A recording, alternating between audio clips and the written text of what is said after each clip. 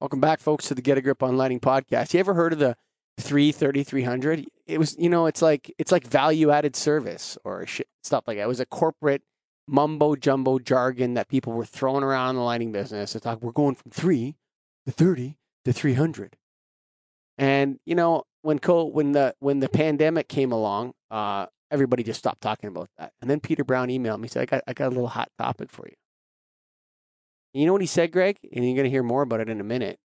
But he gave me a unique perspective on it that we don't really want to share in the intro, do we? That's what you listen for. Yeah. So before we listen or while we're listening, I would always remember the original. Energy Focus, baby. That's energyfocus.com, and they have come out hot. This is one of the greatest products that I've seen. You know what, man? Since a CFL Par 38. I remember when I saw a CFL Par 38, I thought, man, that's an awesome lamp. This is going back 2006 or something like that. But man, this end focus stuff, this is focused. This is original. This is amazing product because it addresses democratizes all those applications out there where you thought, man, I got to change the whole fixture. And again, no, man, all you got to do is relamp it with those end focus T8 lamps, Greg. That's right. They're dimmable and color tuning in the lamp. So, right now you have to buy, most everybody else, you have to buy a fixture. And that fixture is expensive, number one, to buy, and then to replace, and then to commission, and then to do everything else you need with it. And then, what I thought about the other day, I have a couple in my office right now. I think they're $300 a piece for a 2x4 color changing, something unrealistic that not everybody's going to pay for. They might have been even more. That's cost I'm talking to me. I got to go sell that thing. So what's going to happen to me in 5 years if that thing burns out? I got to replace the driver. You know how much the driver is probably going to cost in that? $700. Yeah. I mean, it's going to be way out there, right? What happens with end focus? Number one is you don't have a driver. It's in the tube itself, and the tubes are affordable. So down the line, if anybody ever worries about when those tubes are going to burn out, what happens? Switch the tube, buddy. Look, That's it. James too has the best philosophy, I think, when it comes to all this. He's combining the fact that he doesn't want to waste anything at Energy Focus. You want to keep the existing infrastructure. You don't want to make garbage. And you want your components to be replaceable in known mechanical forms, known mechanical form factors, right? You just got to go to End Focus. This is why they kicked the door down at Nailed. They had to be members. They wanted to be members of Nailed. They wanted to be in with us. So you know what? Check out nailed.org. But man, this End Focus product is a hot one. And you know what? It works. And worst case scenario, Greg, you just put in another T8 tube. You don't have to monk around, man. But for right now, we have Peter Brown, and he's got a message for you that I think is worth listening to. Welcome back, Peter Brown. Hey, Mr. Colligan, how are you? Doing well. Say hi to Greg Eric. Hi, Greg. Hi again for the third or fourth or fifth. I don't know how many times it is now, but thanks for coming back. He's a friend of the show now. Hey. That's right. So, Peter, tell me, you emailed, you text messaged me, you had something hot for the Get a Grip on Lighting guys. What is it? Sometimes you kind of go along and things percolate along, and all of a sudden a couple things seem to happen. And I think COVID-19 may be certainly a tipping point for network lighting controls. And what I mean by that is everybody struggled to come up with a way to monetize a lot of the non-energy benefits for a lot of this stuff. And there's been success with, asset tracking, space utilization. But all of a sudden, along comes COVID, and we have a situation where you're looking at potentially trying to figure out how to get people back into offices, if they may even want to go back in the offices, or they may be more productive at staying at home, whatever it is. And there's a couple of folks out there that have basically figured out how to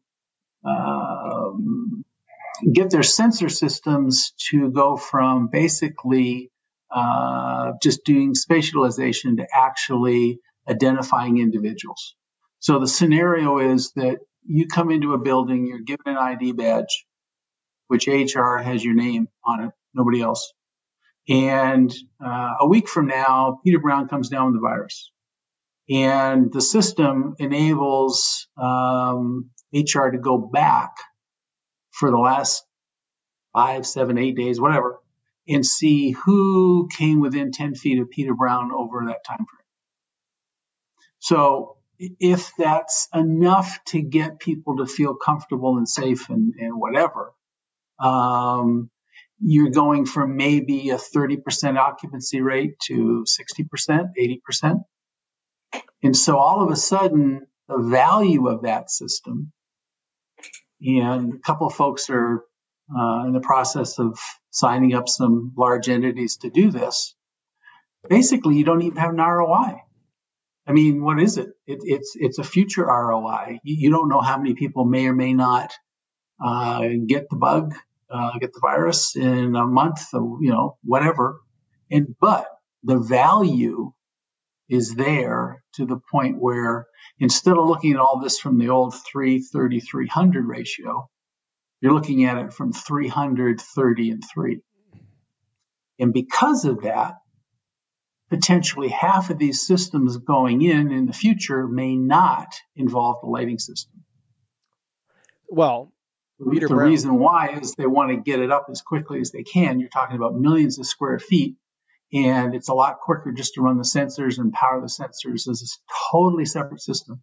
And you can still do it with lighting, but it potentially is that paradigm shift.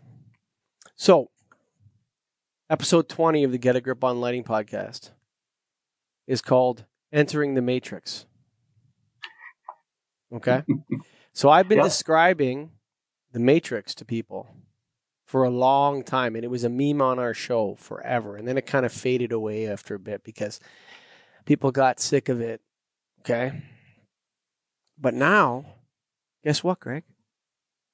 We're back. The Matrix is back, buddy. The ones and the zeros.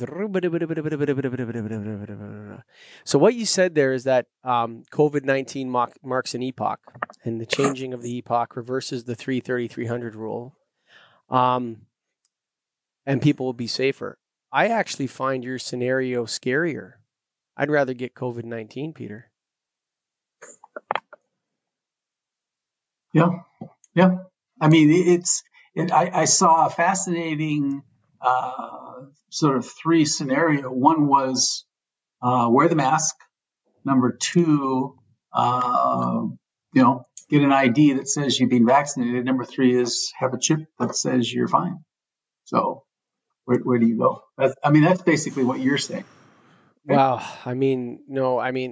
What we're talking about is the so there's fallout, right? So we're talking about the fallout, right? People listen, whether you're a convidian or a covidian, okay, whichever part of the ledger you fall in from an intellectual perspective, the sheep are definitely afraid.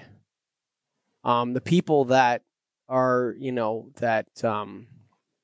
who aren't that interested in what happens in the world, and maybe they coach basketball on Sunday, they go to church after, they go for basketball after church, and they go out for dinner on Wednesday night to their local diner. A lot of those people are afraid, whether you like it or not, whether you think it's justified or not. And so when it comes from the lighting industry perspective, Matrix and joking aside, if people come along and they say, we want contract tracing to be a real thing in Mall of America, or, Fresh Eddie's Diner, or whatever it is you're talking about, and that we can make that a reality, and that makes the sheeple feel, and I'm being facetious on purpose, if that makes people feel better, as ridiculous as it sounds, if that makes them feel safer about entering a space, and they turn to Premier Lighting in Minneapolis, St. Paul, and they say, hey, what do you got? You doing it, Greg? Am I doing it? Yeah, I mean, if somebody wants it and it makes sense, that's what Peter, that's what I always like to figure out is, okay, we're talking broad picture here. Now you're saying we're at the tipping point where network lighting controls is making, it's going to take off or potentially take off because of this. Is this do you foresee it in, you said half the applications? Do you see it in every application at some point? Where exactly do you see this market? Well, let's go back. I mean, 60 days from now, the virus could be dead and all this blows over and, it just goes back to the way it was. Depends on what you consider the virus to be. Mm-hmm. Right? Like whether the virus is a pathogen that came out of a Wuhan lab in China or whatever came out of China, some wet market in China, or whether the virus is the fear and panic created. It depends on which virus you're talking about. Well, both of them are contagious. Yeah. Combinations of both. Okay. The main thing is to your point, Greg, is there's just so many unknowns. And so what somebody's decided to do is say, look, it's too much of a risk that it may or may not be here in 3 months. We need these people back in these buildings now as soon as we can. And we're willing to spend the money. And obviously they're doing other things as well, not just this. Mm-hmm. But when you really extrapolate that 300 per square foot number, and that's just the cost, let alone the revenue that's generated by those people. So you throw that in the mix, and this is peanuts as far as the cost to do it. But the fact that we're so used to having an ROI, and so the other part of all this I find fascinating is I get what you're saying. Yeah. Hang on a second here. I get what you're saying. Hang on. I just let me just reformulate it back at you and see if you agree. When everything was 300, it was taken for granted that the shoppers would be in the mall. And now that the shoppers are not in the mall, now that for granted statement is off the table, the workers are not in the office.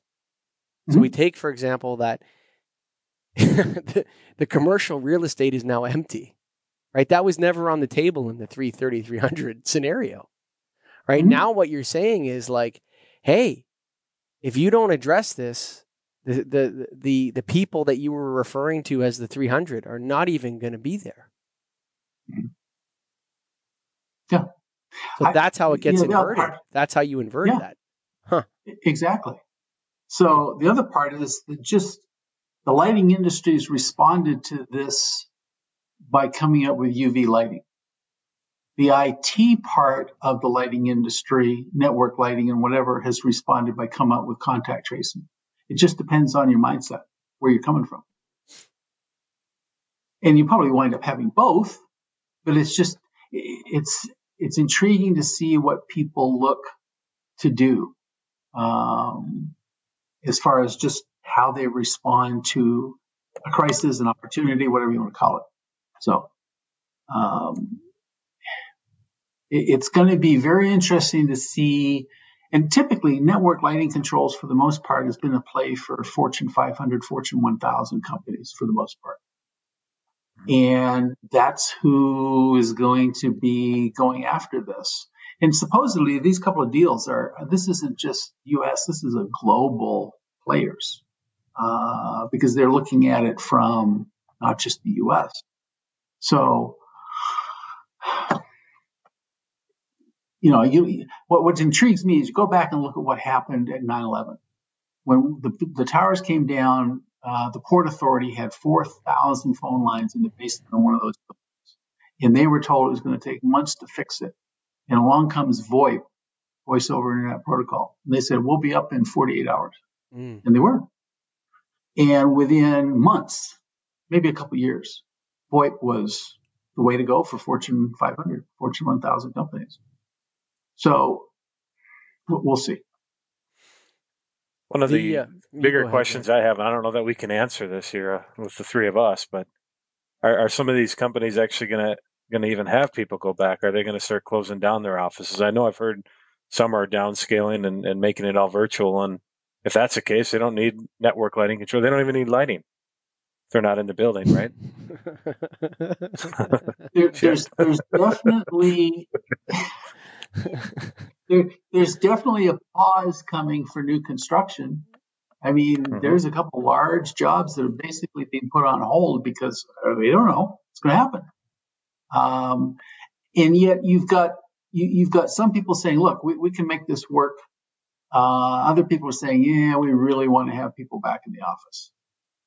People are getting zoomed out. They're just getting tired of Zoom meetings. Zoom all the time. So they want that interaction with people. So how that's going to work out?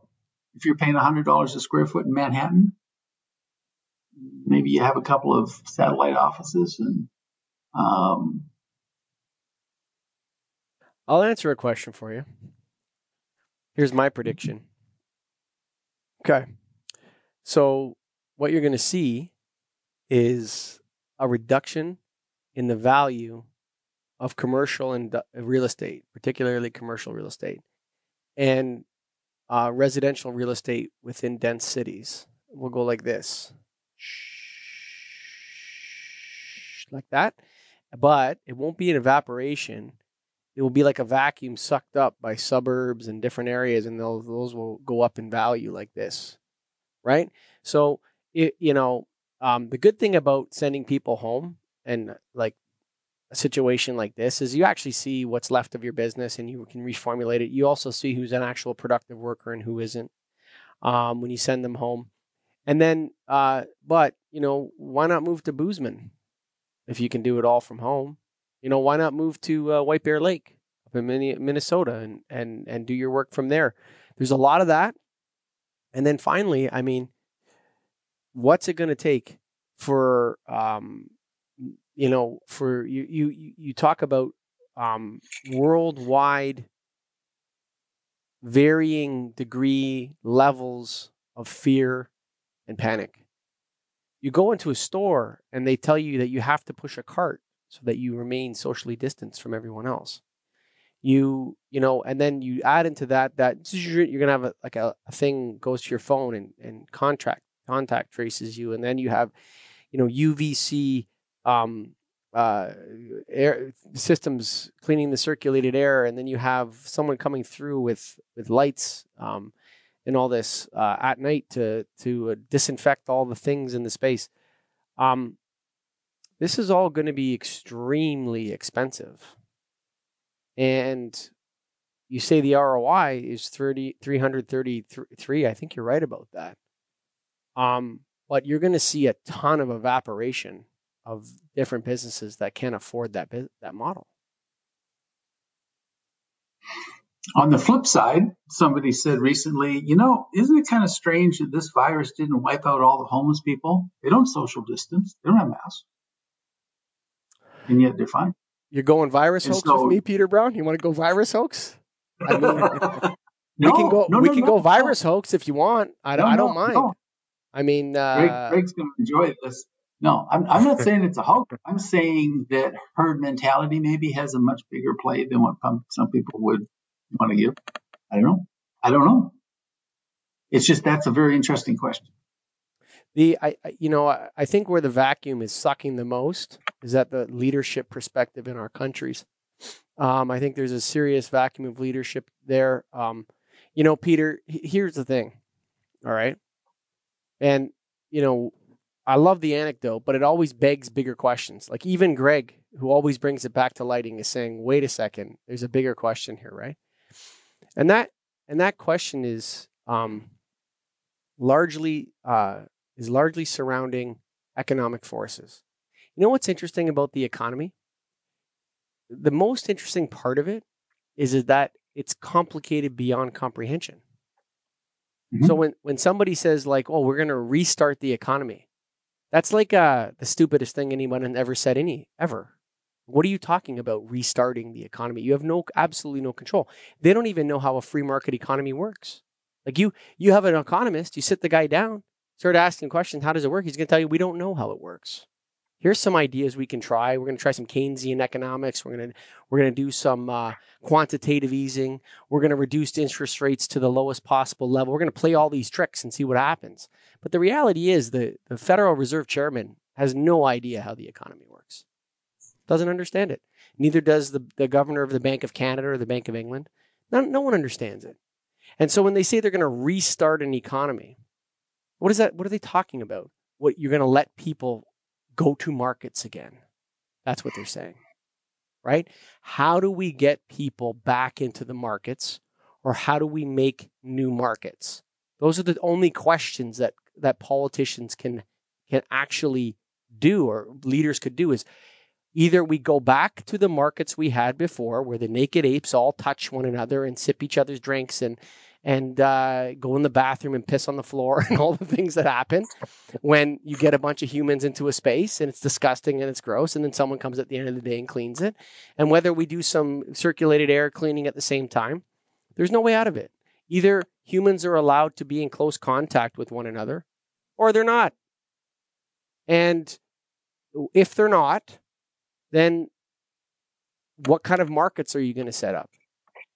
How are you going to allow for the economy to do things? So the people that are suggesting all these things, look, having UVC air circulation or whatever, sure. Shining UVC lights on things, sure. Contract tracing, sure. Sure. But it's all this about how do you get people back with their wallets out of their pocket, spending money at Baskin-Robbins? Right? People have to wear masks. Well, at what point do we just say, guess what? The cost of living is dying. If you get COVID-19, you might die, you might not. But this cowering in place philosophy is what has to go. And if we don't get the cowering in place philosophy out of the way, with all of its ironies, the 333 doesn't mean anything if people don't want to go to markets. True. There. Yeah. I don't know what to say to that, but I mean, from a business perspective, are we going to create the Matrix, Greg Eric? Maybe.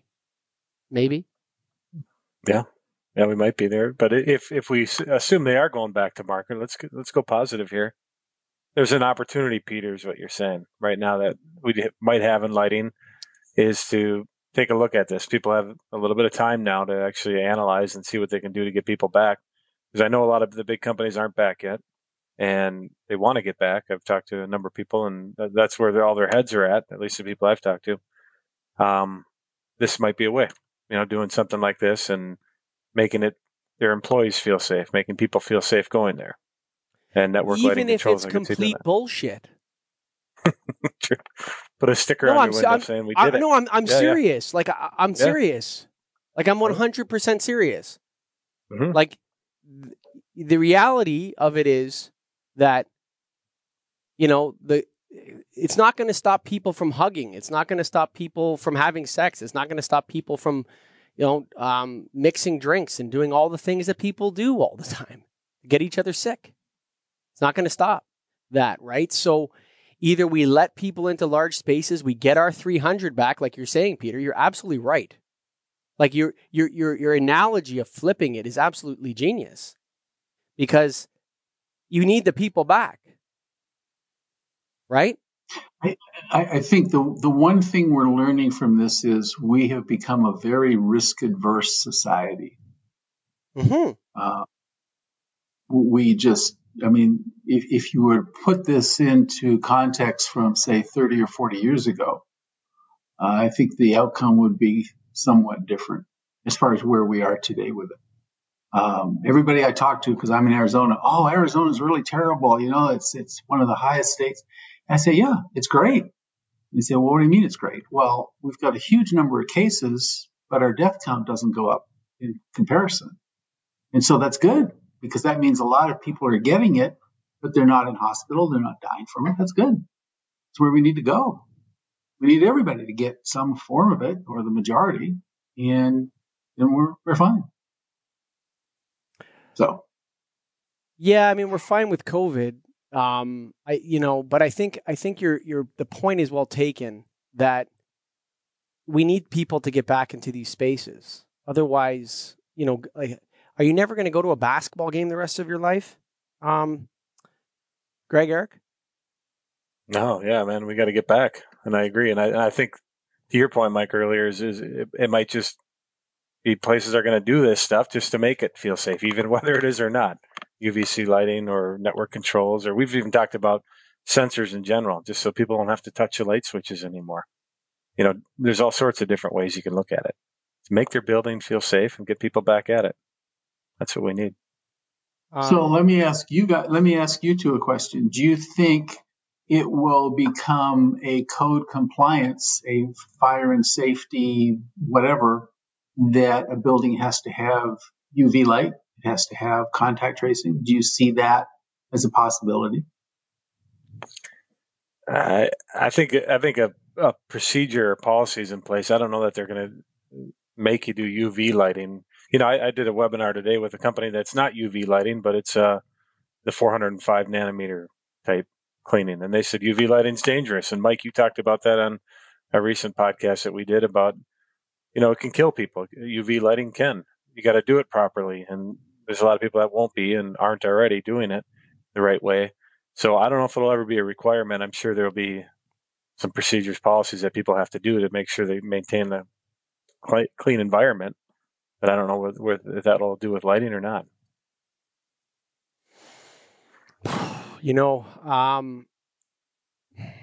There's the problem is like what could happen and what should happen, in my opinion, is that the politicians should come out and say, okay, here is what we should have done based on all the information we have about COVID-19. They should do like a report and come out and say, we shouldn't have done this, we should have done that, blah, blah, blah. We shouldn't have quarantined healthy people or taken kids out of school or whatever. The problem is that there's too much entropy, right? So you have this entropy towards spinning. That's why things are out of control in the US right now, because it's like, well, if we were wrong about the ventilators and we were wrong about the quarantine, I'm screwed politically. So I need to double down on these measures in order that I look like the hero at the end of it. So you have this political competition between varying groups, and that's the complete opposite of leadership, right? So if you were a good leader, what you would be doing now, if you were a governor or the president or the prime minister or whatever, you would be saying stuff like, this is what we did right, or this is what was effective, and this was what was ineffective, and we're going to adjust, or we're going to change this, or we change that. But so many people's careers are prefaced on this lockdown now that they did, and perpetuating the fear and the anxiety that if they were to say, like if Fauci or Theresa Tam in Canada, or whoever were to come out and say, yeah, we made a mistake.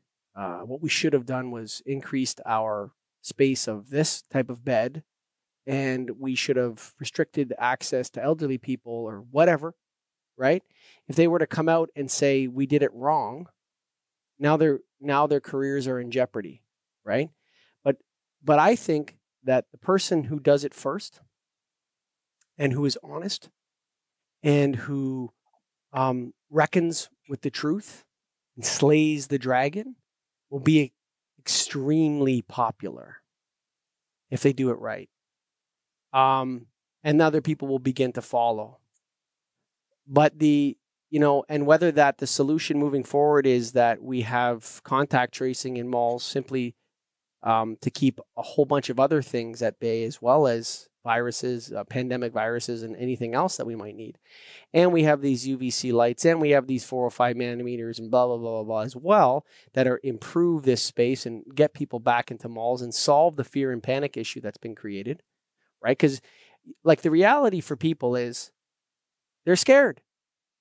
And if lighting takes away their fear, it's like, oh yeah, I got a beep on my phone that says that everyone here is being contact traced, and someone's actually going to do something with the information, which is another belief, right? Mm-hmm. And the UVC lights are purifying the air, and everybody feels better and starts spending money again. I'm all for it. But we need leadership, and we need direction, and that has to come from the top. That has to come from, people have to, because the problem with all this, Peter, is either what they did was right and we need more of it, or what they did was not right, but here are some solutions to it. Because if COVID-19 justifies a lockdown of the Western world and people wearing masks when they're shopping and 6 feet apart and all that, there's no way of solving that problem, because all you need is COVID-21 and you're right back to where you started again. Mm-hmm. And COVID-21 has developed the resistance to 405 nanometers or whatever, right? I mean, the next thing's going to get you, right? So I think the 300 issue is the most pertinent issue we have as a society right now. If lighting can help with that, I'm all for it. But I'm not sure if that's the whole solution. What we need is to get Americans and Canadians back into shopping malls and back into weddings and funerals and basketball games and hockey championships and hugging each other and cheering for the other team and high five and flipping cheerleaders and all that sort of stuff. That's what needs to come back. And we got to do it without spraying them all with Agent Orange. Yeah, I mean, if somebody just said, look, here's what we did based on what we knew. Some of it was right, some of it was wrong. Now we know more, so we're going to do this. And just be honest about it. And that instills a lot of confidence in what you're now going to do. And you go from there. So, yeah. Whew. Peter Brown, thanks for coming on. As always, a pleasure. Thank you. The original. That's right.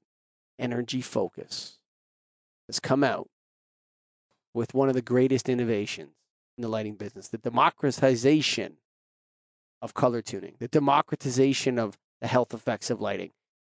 Greg, after we interviewed Dr. Figueroa about how we can bring this health effect stuff to the streets, to the people. Mm-hmm.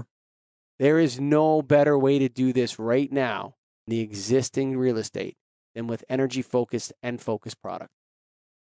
Yeah, and when we talk about bringing it to the streets, it means we're going to bring a realistic price to the streets. And that's what these are. They're a realistic price that people can afford, people will buy, and people will see the benefits of it. We talked about color tuning, dimming that it provides in your existing fixture, no rewiring needed, but it's also flicker free. Not a lot of tubes are flicker free. You can watch those slow motion videos and see most of the tubes in the marketplace flickering. They just throw that in as part of it. That's the type of company Energy Focus is. It's like, we're going to do all this stuff. Oh yeah, by the way, flicker free, that's covered already. It's not even a thought. We're just doing that. So check those guys out for this product. Yeah, I mean, to me, I love this kind of thing. I love it when you go to a customer and you can say something like, you ever heard it? Listen, the LRC, let's just run a quick program on your computer here. See, this is what the Lighting Research Center says you should do. But you know what's even better? You already have those fixtures right there. And remember when I retrofitted them a couple years ago? Yeah, all you got to do is pop in these ones here. That's it. Easy. Yeah. Who's going to install it, me or you? That's all we need to decide today, folks. Right. Yep. Right? Do you want me to come have my guys do this for you? I'll take care of the recycling and whatever the old no. Or are you going to do it? And whatever. That's all we got to figure out, man. I love that kind of a pitch, dude. And you know what? If I go bankrupt and everything goes wrong, you're always going to be able to buy a T8 tube unless everyone dies from a pandemic virus or something. So, other than that, you should be good to go, right? That's right. And that's why Energy Focus had to be a member of NAILD and why they joined. That's why they kicked the door down. They had to be let in. They had to come and join, the association that belongs to the streets. The association that belongs to the people that sell the lights to the people that use them, the National Association of Innovative Lighting Distributors. If you're not a member, man, you got to join up now. Why? Ellis Evolve coming out. Woo! That's going to be a sexy education program, buddy. That's right. I said the S word. It is going to be amazing. Trust me, I know. And we thank the board of directors for helping us put all that together. And of course, Peter Brown. Man, that's some serious stuff. That was some philosophy right there. Forget about 3, forget about 30. How do we get the 300 back? Everybody assumed from the beginning that they'd always be there, but now they're gone. Where do you go to get them? So Peter Brown, always with a good thought, deep thought. So thanks to Peter for that. The most thanks of all the thanks is, guess what? We found out that our listeners listen to 99% of the show or something like that. So I know you're still out there. Some ridiculously high number. So that means the people that download this podcast listen to it. And I got lots of love for you. I know Greg does too. And I can promise you so does Peter Brown. And James too at Energy Focus for that matter. So thank you, the listener. Bye for now.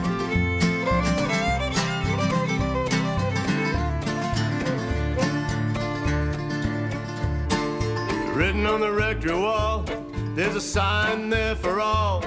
If you are lost, the Lord is there to find you.